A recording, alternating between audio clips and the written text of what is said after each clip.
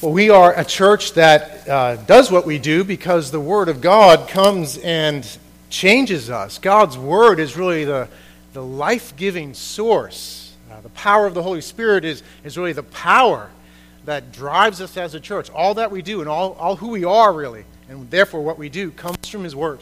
And so gathering each week and being before Him and His Word is really important.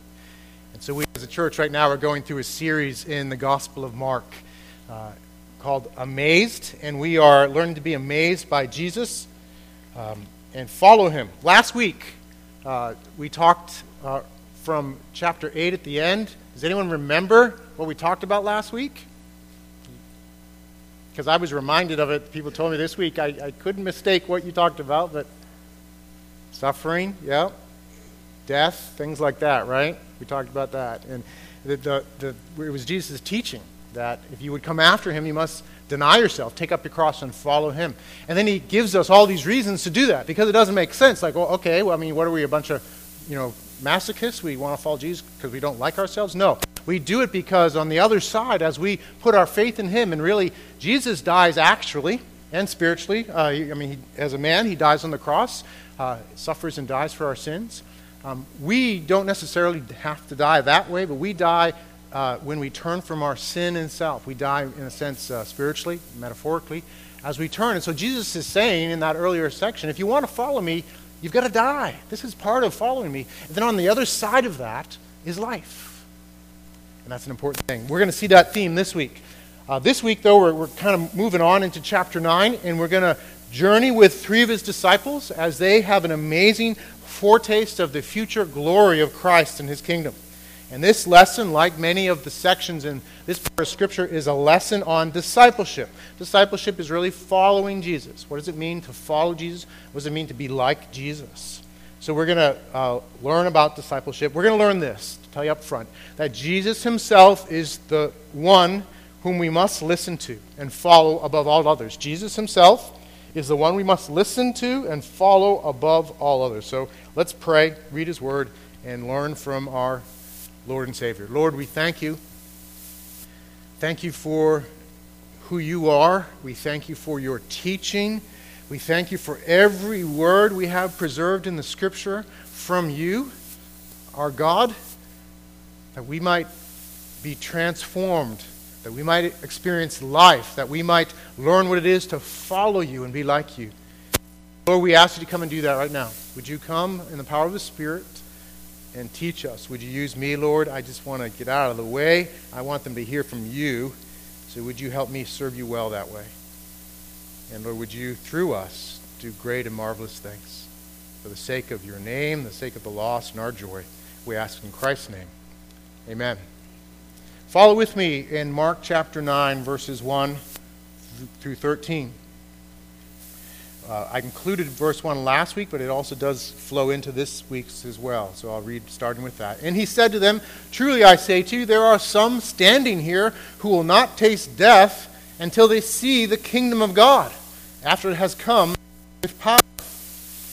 And after 6 days, Jesus took with Him Peter and James and John and led them up a high mountain by themselves.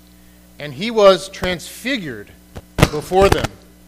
And His clothes became radiant, intensely white, as no one on earth could bleach them. And there appeared to them Elijah with Moses, and they were talking with Jesus. And Peter said to Jesus, "Rabbi, it is good that we are here. Let us make 3 tents, one for you, and one for Moses, and one for Elijah." For he did not know what to say, for they were terrified. And a cloud overshadowed them, and a voice came out of the cloud, "This is my beloved Son. Listen to Him." And suddenly looking around, they no longer saw anyone with them, but Jesus only. And as they were coming down the mountain, He charged them to tell no one what they had seen, until the Son of Man had risen from the dead. So they kept the matter to themselves, questioning what this rising from the dead might mean. And they asked Him, "Why do the scribes say that first Elijah must come?" And He said to them, "Elijah does come first to restore all things. And how is it written of the Son of Man that he should suffer many things and be treated with contempt? But I tell you that Elijah has come, and they did to him whatever they pleased, as it is written of him." God's word from Mark 9:1 to 13. There are a lot of voices clamoring for our attention in our culture. A lot of voices in our culture, a lot of voices perhaps in our own minds and hearts, clamoring for our attention. We live in the information age. We live amidst really a tsunami of information and opinions, and these would overwhelm us, and do overwhelm us, and in a way that would be inconceivable in the days of the New Testament, certainly. There's so much information. There's this just flood of information. According to the website gogulf.com, and I think we have a graphic to show. There we go. On average, over just 60 seconds, the following things happen. All right? Search engine, this is just 60 seconds, 1 minute. Search engine Google serves more than 695,000 queries. 6,600 plus pictures are uploaded to Flickr.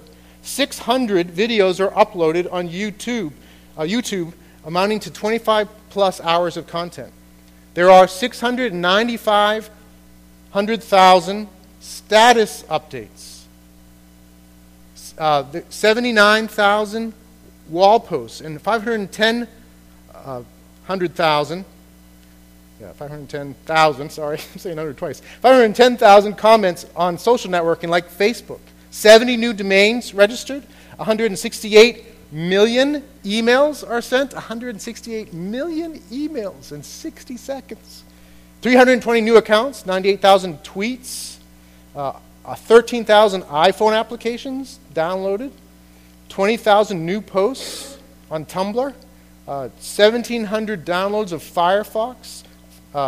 WordPress downloaded 50 times, 100 accounts created on LinkedIn, 100 plus questions asked on Answers.com, 1,200 plus new ads on Craigslist, 370,000 minutes of voice calls, of minutes on Skype, 13,000 hours of music streaming on Pandora, and so forth.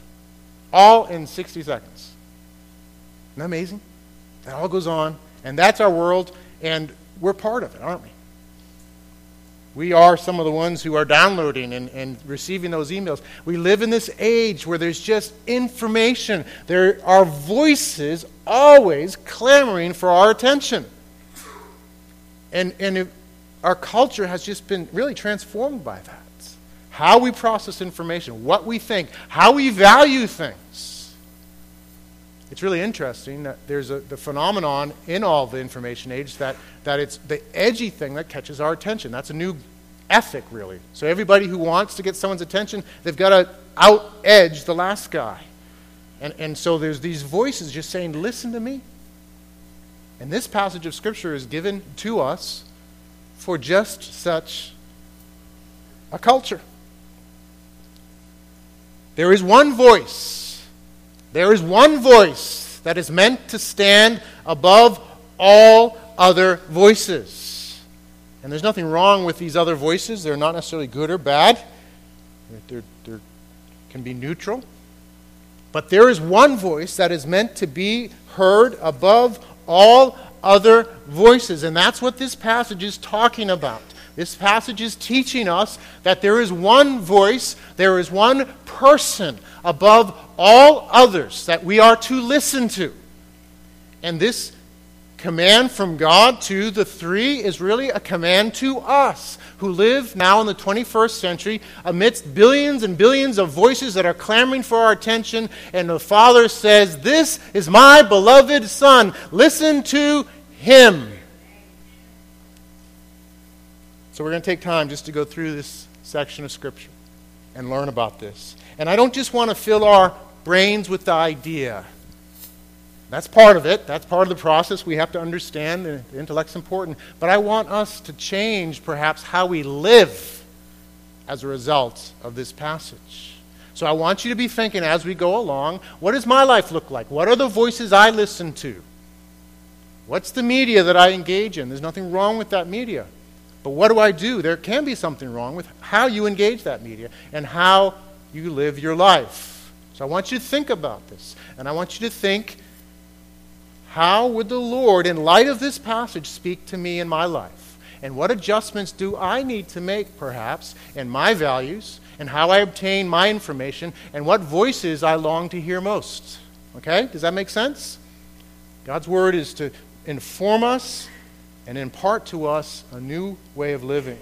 So we're going to take time, we're going to go through, we're going to learn to listen to Him because He's the glorious Son of God. We're going to learn to listen to Him because He's the very focus of all of Scripture. We're going to learn to listen to Him because He brings us life through death. Let's do that as we go through. This is 6 days later. Jesus takes Peter and James and John, His 3 closest disciples. He leads them up a high mountain. We don't know exactly where the mountain is. That's not the point. But there is this theme in Scripture of the mountain being the place where we encounter God. And we see actually Jerusalem, the city of God, both the actual historical Jerusalem and the new Jerusalem are on a mountain. It's where we meet God. When Moses leads the people out of Egypt, he meets with God on Mount Sinai. It's a place of encountering God. So that's the idea here, is that Jesus is leading these 3 disciples, and He is going to encounter His Father on this mountain with His disciples. I believe that He's doing that for His own relationship with the Father, but also for His disciples. He wants to disciple them. He wants to teach them things. He wants them to get things. Do we remember that the disciples are having a hard time getting who Jesus is? We talked a month ago or so about the whole idea of stages. We might have trouble getting who Jesus is. So this has been preserved for us for the same purpose, that we might get who Jesus is, that we might learn to listen to Him. And so He is up on this mountain. Luke, the Gospel of Luke, this is in Matthew and Luke as well. Luke tells us that He was in prayer. I believe Luke says that His disciples actually were asleep at the time. He's praying, they're sleeping. And in the midst of that, He was transfigured. And that's the word that's used. It's actually, the word in the original is where we get the word metamorphosis. So it's basically transformed. There's a transformation that goes on with Jesus. And He's no longer the Jesus, in appearance at least, that they had known on earth. He is different. He's transformed. It says that his clothing becomes white, intensely white, as no one on earth could bleach them. As we look elsewhere in Scripture, if you look in Matthew and Luke, it says that, in Luke it says that His face was changed too. And then Matthew says His face shone like the sun. His face shone like the sun. So his whole being, His whole body shone with glory. And in all these things, He's radiating light. He's showing glory. He's shining. It isn't just that He had like a really nicely laundered, set of clothes on all of a sudden. It would, bleached it white, then the normal dry cleaner could get it white. It's more than that. Way more than that. There's glory. There's light emanating from Him. Intensity. So what's that about? What's the point? I mean, wow, cool. But why? What does it mean? What's this whole thing of light? Why would Jesus shine with radiant light? What does that mean? Well, we can look through our Bibles and learn about this and look at some passages we have to show. One passage, there's a number in Scripture. In Daniel, it talks about the Ancient of Days. So listen as we read through this. This is Daniel saying, as I looked, now the Ancient of Days is God Himself. And in this context, actually, it's also talking about the Son of Man, which is wild how Scripture mixes the two. The Son of Man we know is God, but anyhow. As I looked, thrones were placed, and the Ancient of Days took His seat. His clothing was white as snow, and the hair of His head like pure wool. His throne was fiery flames. Its wheels were burning fire. So this picture of God in Daniel is the same picture that we're reading about in Mark. Psalm 104 says, "Bless the Lord, O my soul, O Lord my God, you are very great. You are clothed with splendor and majesty, covering yourself with light as with a garment, stretching out the heavens like a tent." Paul talks about God in 1 Timothy 6. It says this of him who alone has immortality, who dwells in unapproachable light. His brightness, his glory is so great it's unapproachable. Brighter than the sun, brighter than anything you could imagine. So bright that you can't go too close. We can look in Revelation too, where it talks about Jesus in the same way, shining. So this transformation in Mark 9 is not just kind of a gimmick or something cool. Jesus is revealing his full glory. He's showing his glory, who he is. He's showing that he is not just a prophet. He's not just a good man. He's not just another teacher. He's not an angel come in the flesh.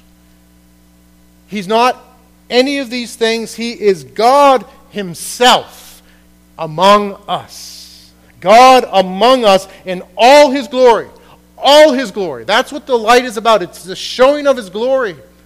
And all that means. And that means way more than we'll ever grasp. God himself. He is the eternal one. The self-existent one. The only one who exists forever and ever. He's self-existent. He didn't have to be made. He was never made. He's always been. He's always ruled. He's always wise. He knows the end from the beginning. He's the only creator. He is the one alone who is worthy of all our lives, our adoration, our faith, our obedience. He's all glorious. He's beyond comprehension. He's infinite in power, infinite in wisdom, infinite in glory. He is holy, holy, holy, full of infinite compassion, love, justice, mercy, patience. There's no one like him. He's God alone, and that's what's going on here. Jesus is uncloaking himself and saying to his disciples, and to you, and to me, I am. That's what's going on here. The glory of God is showing. He wants us to know who he is. He wants his disciples to know who he is. He will not be domesticated. He will not be called a mere man. He will not be called a mere teacher. He's God. I love the stories in literature of great heroes and kings who are cloaked and hidden and then reveal themselves. And it's interesting, some of the stories, they're mistreated and they're just treated rudely, even contemptuously, until at some point they uncloak themselves. Do you guys remember the Robin Hood stories? I love that story. King Richard shows up, he's in a full cloak, and they treat him as just some any old guy. And he endures it, and then all of a sudden he takes the robe off, and you see the three lions, and they realize this is Richard, the lion-hearted, and they bow their knees. I love the story in Lord of the Rings when Gandalf has been transformed. He's Gandalf the White, and he's cloaked though, right? And he goes up to to Theoden, and sorry if you're not a Lord of the Rings person, you're probably like, what are you talking about? But anyhow, he goes up, and it's the same sort of thing. He goes up, and they think he's just old Gandalf the Grey. And he's telling Saruman to leave Theoden alone and stuff, and Saruman laughs, and all of a sudden, whoosh, he takes the cloak off, and there's white light glowing. He uncloaks himself. I love those stories, but there's a story that's true and ultimate here in Scripture. This is Jesus uncloaking himself. He's saying, this is who I am. I am God in my glory. And he wants us to get that. He wants us to understand that. He wants us to listen to that and see that he is God. So let me ask you, are you listening to him? Are you listening to one who is God in the flesh? There's no one like this in history at all. There's no one else. God didn't come down and, in another man. It's Jesus. There's only one. God the Son. There's no statements greater than these statements. There's no literature better than this literature. There's nothing truer, more fundamental than what's in here. Does your life line up with that reality, though? Or are there other voices you major in listening to versus the voice in here? We have to be discerning, guys. We cannot take the values of our culture for granted as okay. More and more so. It's always been the case, but more and more so. Our culture is pluralistic, and it's just running along like a river after a flood. And we have to think, what does it mean to be a believer? What does it mean to know these things and understand and live in light of them? And how do we align our lives? How do we do social media? How do we do relationships? Who do we listen to? So who do you listen to? Do you listen to Jesus? Is getting in His Word the most exciting part of your day, or is getting the latest Vine update, or Snapchat, or Instagram, or Facebook status what is most thrilling about your day? Now, maybe those statuses are Scripture, and that's great. So, don't mean to be a Luddite, throw out technology, okay? But does His voice captivate you most of all? This is God. This is God in His glory, showing Himself and telling us, listen to me in all my glory. Understand who I am and the brightness of my being. Well, just give you a little story from my own life. I was just praying this week and just praying through some things. And I was just thinking, boy, you know, I would just love to be able to have some more warm weather and sunshine. And some of you guys probably feel that. It's been a long, cold winter, and you're probably like, who are you talking, you know, because I know Peg and I got to go away to warm weather and sunshine for about 11 days this month. And I came back, but it wasn't enough. You know, back into the cold and the gray, and I thought, if it could just be sunny, what can we do? Can we, you know, I don't know, how can we get more sunshine? And I just found myself like thinking, oh, I would just feel a lot better if it were warm now and sunny. That's my life. And as I was thinking through that and wrestling with it, I felt like the Lord said, basically, I'm the glorious one who shines brighter than the sun. Set your affection on me, not on the sunshine or the warm weather. Set your affection on me. Make being in my presence and knowing me what gets you excited, what sustains you, what helps you when you're feeling winter blues. Let it be me. He shines brighter than the sun. In Revelation, it tells us, chapter 21, verse 23, and the city has no need of sun or moon to shine on it, for the glory of God gives it light, and its lamp is the Lamb. That's not just metaphorical. The reality is the sun is a created thing by God who shines brighter than the sun. He shines in His glory. He lives in unapproachable light, okay? It's so bright you can't approach it. He is more glorious than the sun. And when He reestablishes, restores all things, He will shine. He will be our glory. But for the believer, that's not only yours on that day, it's yours right now. And He is to shine in our lives. He's to shine in our lives, in our relationship with Him through the power of the Holy Spirit. He wants to shine. He wants to be your light and your strength.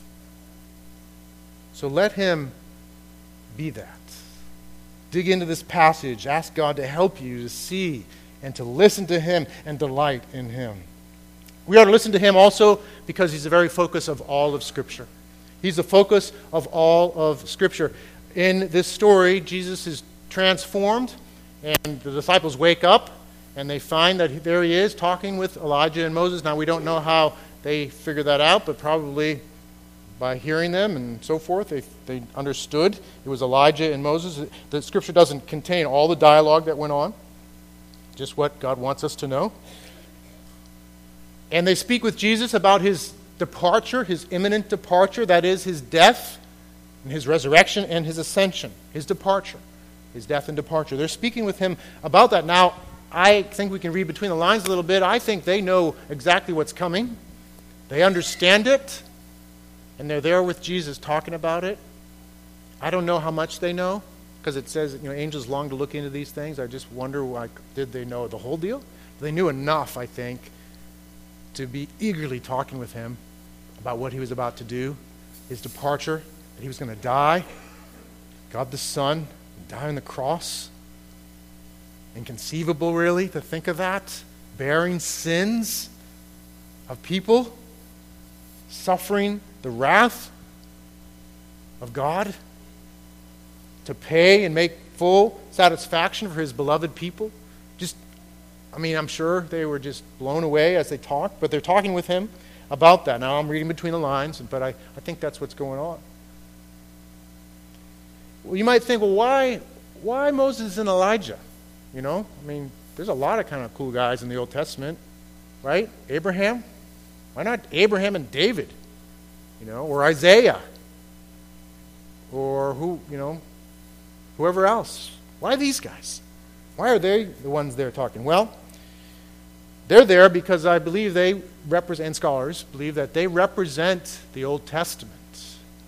Moses was the one who led the people of Israel and through whom they received the law, the first 5 books of the Bible, the laws of God, the covenant of God, the laws of God that go with that. Elijah is the prophet, and really the quintessential prophet. He's a man who was faithful. He was faithful to the Lord amidst a rebellious generation to proclaim God's word, so he is the prophet. So the law and the prophets really is a way to sum up the whole Old Testament.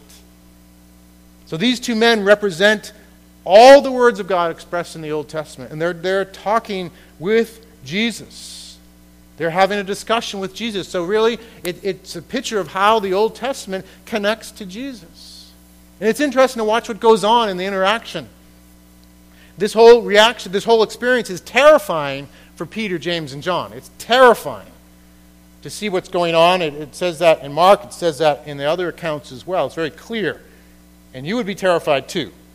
The glory of God is glorious, but it's terrifying too. Because when you're in the presence of God, you realize how incredible he is and how small and unworthy you are. That's the sort of stuff that happens in the presence of God. That's why the life and death of Christ is so important and central for us, because that's the only way we approach infinite glory. Anyhow, they're terrified.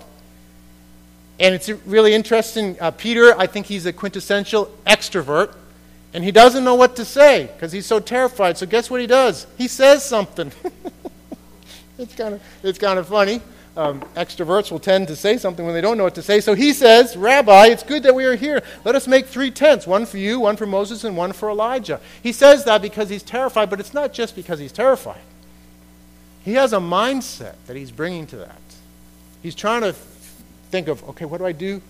How do we transition here? This is Jesus, Moses, and Elijah, and hey, let's do 3 tents. And he has a mindset behind that is off. We've been following the story, right? And he and others haven't quite got who Jesus is. And he is thinking somehow that this is, something important here. We don't know all the details. He's probably thinking, hey, this is it. The kingdom's coming right now.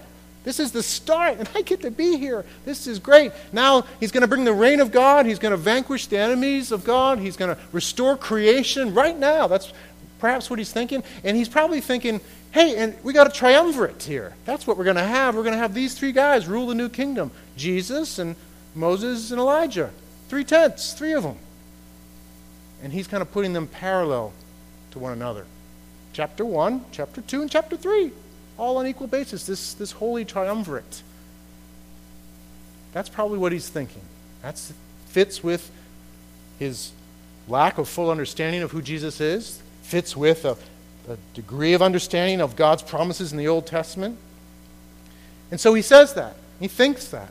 But God makes it absolutely clear that this is not at all his plan. That Jesus is not an equal with Moses and Elijah. That there's not going to be any triumvirate to rule and reign the new kingdom. He makes it absolutely clear that Jesus himself is the sum of all Scripture. He makes it clear by actually overshadowing them with a glory cloud. The cloud of God comes. It's not just any old cloud. This is a cloud like that shows up in Exodus 24 where it says, the glory of the Lord dwelt on Mount Sinai, and the cloud covered it 6 days. And on the seventh day he called to Moses out of the midst of the cloud. This cloud overshadows them. They are, again, terrified. It envelops them, and then a voice of God. Can you imagine the voice of God? This is my beloved Son. And Luke records, he says, with whom I'm well pleased. This is my beloved Son. Listen to him. And all of a sudden, boom, all's gone, and all that is there, the only one there now is Jesus only. That's not just coincidence. It's not just simply how it happened. God is making a statement about Jesus. He's telling Peter and James and John that Jesus is the focus of Scripture. Moses and Elijah are talking with Jesus because Jesus is the fulfillment of the law and the prophets. He is the focal point of the law and the prophets. Everything in the Old Testament, either directly or indirectly, is about Jesus. It's pointing to Jesus. He is the fulfillment. That's Moses and Elijah's orientation, and now God, the Father, has to visit them to declare what their orientation and what our orientation should be as well. Jesus is the sum and the focal point of all Scripture. We see that here, and I could take you on a journey through Scripture and show you many other places. Jesus has a conversation with two guys on the road to Emmaus after his resurrection. A wonderful story to read in Luke 24, and in that conversation it says, and beginning with Moses and all the prophets, he interpreted to them in all the Scriptures the things concerning himself. He took them through the Bible, and he showed them things maybe they had never seen, and interpreted the Scriptures in light of who he is. Jesus is the central theme and highest authority of all Scripture, the central focus of all of Scripture. We are to listen to him. And we're to interpret and understand our Bibles in light of him. When I was in college, I took an American Lit class. I had to take a required class. And so I took this American Lit class. They had a list of books to read. I don't know, there might have been, I think it was a book a week. So about 14 books, is that right? That we had to read. And what we did is we'd read and then we'd meet as a class. And there were two professors who team taught it. They'd sit up front and they'd just talk about the books. And it was an exercise in postmodern thinking. Because what we would do is they would just have conversations about what the author meant here and there. And they would just and then the class would join in. I think it's this. This spoke to me when I read this thing. And it just was like all over the place, all sorts of ideas about what the authors, but they tried to psychoanalyze the authors and just all this. And that's what it was week after week, actually 2 days a week. I think it was an hour and a half long class. So guess what I did? I stopped going.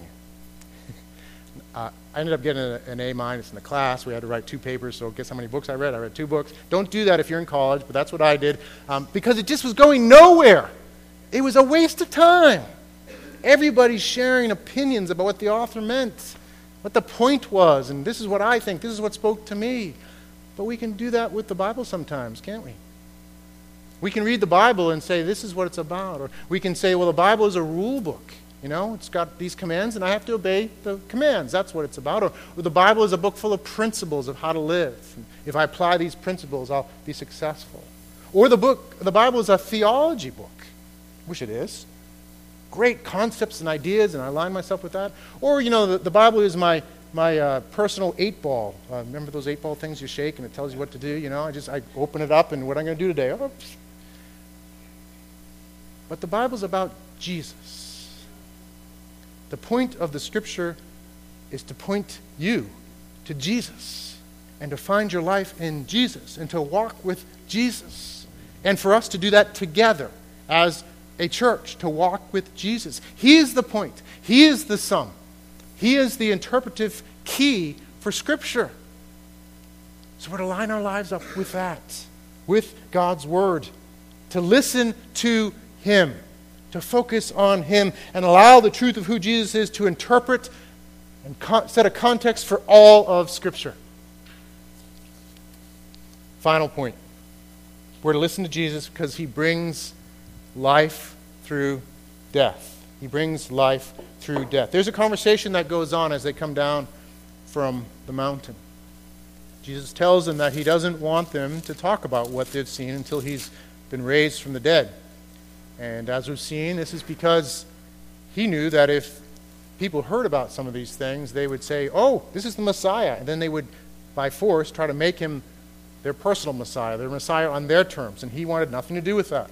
He wanted to be the Messiah on his terms, on God, the triune God's terms. And so he tells them not to say anything until he's been raised from the dead.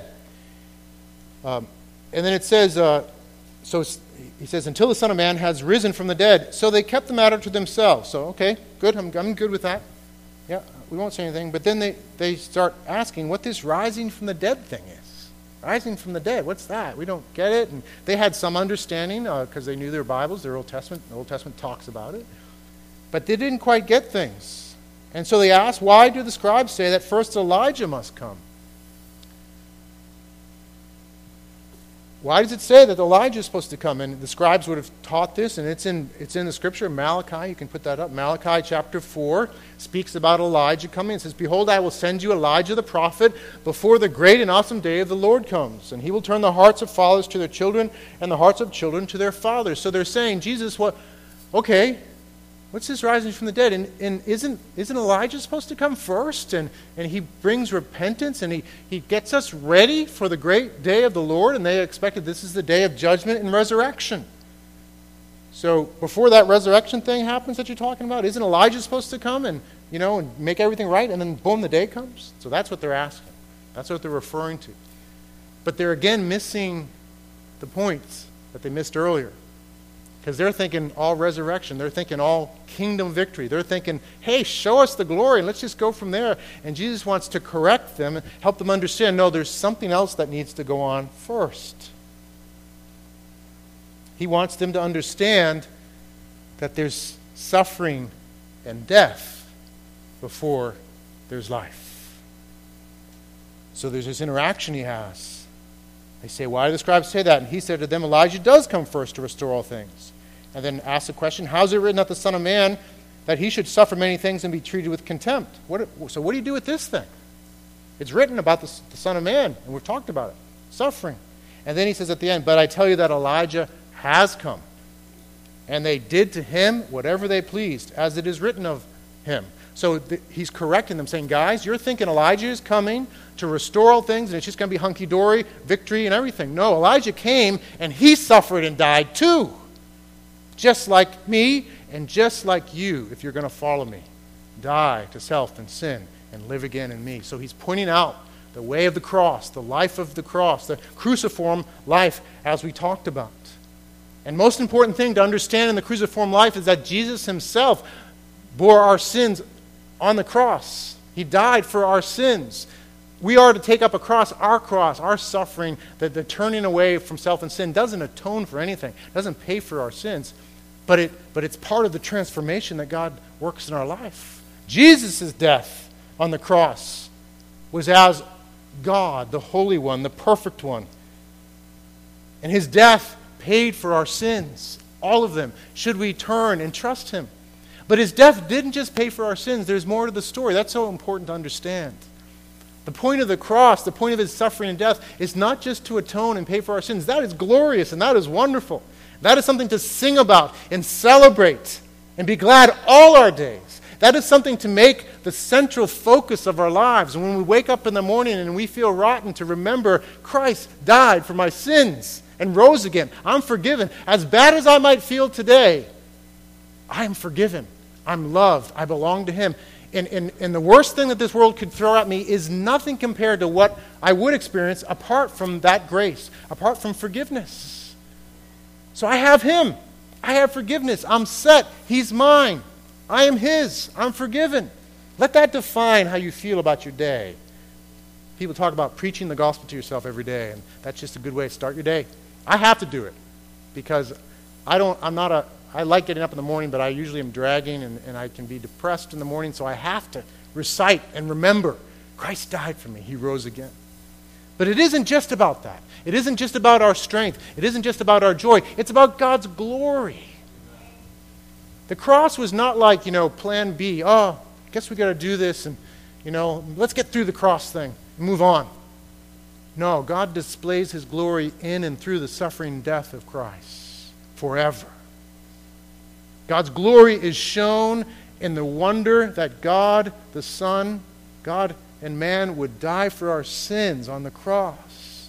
When Paul goes to preach Christ, when he talks about this in 1 Corinthians 1, he says, we preach Christ crucified. The core of his preaching, the core of his declaration of the glory of God, the power of God, the wisdom of God is what? Christ crucified. This is how God shows his glory. And we cannot ignore the cross if we want to know the glory of God. He shows his glory in the cross. Revelation, if you look in Revelation, it's wonderful that God shows himself in his glory as the Lamb that was slain. You can just, we have Revelation 5. You can just look through that. A wonderful story. Then I looked and heard around the throne and living creatures and the elders the voice of many angels, numbering myriads of myriads and thousands of thousands, saying with a loud voice, worthy is the Lamb who was slain to receive power and wealth and wisdom and might and honor and glory and blessing. And I heard every creature in heaven and on earth and under the earth and in the sea and all that is in them saying, to him who sits on the throne and to the Lamb be blessing and honor and glory and might forever and ever. And the four living creatures said, amen. And the elders fell down and worshipped. This wonderful passage in Revelation 5 is the worship of the Lamb that was slain. God in his glory. The God-man died, was crucified, was subject to shame, went the lowest point possible. God, this is a wild truth, God is more humble than you'll ever be. The humility of God is really infinite. Isn't that a wild thought? God shows his glory in his humility because, why do I say it's infinite? Because he bore your sins and my sins, lowered himself under us, became a servant to us. Didn't just live his life as he did, serving and loving others, healing the sick, being compassionate, but went to the cross to bear our sins, to serve us at that level. The foot washing in John 13 is a wonderful picture of his humility, and he wants others to do that, but it's not the apex of his humility. The pinnacle of his humility, the low point of his humility, is bearing your sin on the cross, and God is glorified in his humility and in his wisdom and in his justice, paying for our sins so we could be forgiven, and his love through that. Listen to this one who died for you. Listen to this one who went through death to bring you life. Listen to him. Listen to Jesus. If the band could come up as we close. The listening that he calls us to is not just mere listening, not just hearing and acquiring information. It's listening that transforms. It's listening that leads to following. I love the story, maybe you've heard it, of the tightrope walker, Charles Blondin, guy in the 1800s. He strung a rope across the Niagara Falls, and he proceeded to walk across. Not only did he walk across, but he blindfolded himself, walked across. He crossed in a sack. He crossed on stilts. He even stopped and cooked an omelet on his way across. And after one of his crossings, he asked the crowd if he believed that he could cross the river pushing a wheelbarrow. Everybody cheered, yeah, you can. So he did that, pushed a wheelbarrow. Then he asked them if he could cross pushing a wheelbarrow with someone in it. And the crowd cheered, yeah, you can do it. Then he looked at the crowd and said, who would like to get in? All this truth about Jesus is so that you will get in the wheelbarrow. Now, we don't have to. Life can be actually like being on a tightrope across the Niagara at times. But Jesus is pushing the wheelbarrow. He is the Savior. And this truth in this passage and this call to listen is so you'll get in the wheelbarrow and listen to him and follow him and give him your whole life and trust him with all your life, all your values, all your lifestyle choices, all your priorities, all your media use. He's to be the one you listen to. So before we close in song, I just want to encourage you to take a minute right now. Just close your eyes and ask the Lord, how can I listen to you better? You might be someone who's just come in today and you're just investigating Christianity. We're glad you're here. And I just would encourage you to consider today being a day where you just say, Lord, I want to listen to your voice more than others. I turn now from my old lifestyle. I'm sorry for it. I want to trust you and follow you. Just pray that quietly. Say to him, Lord, forgive me. Lead me. For all of us, we need to be refreshed in that. And I believe by the power of the Holy Spirit, he would speak to you. Call you to believe and obey and apply this truth. So let's take a minute to do that, then we'll close in song.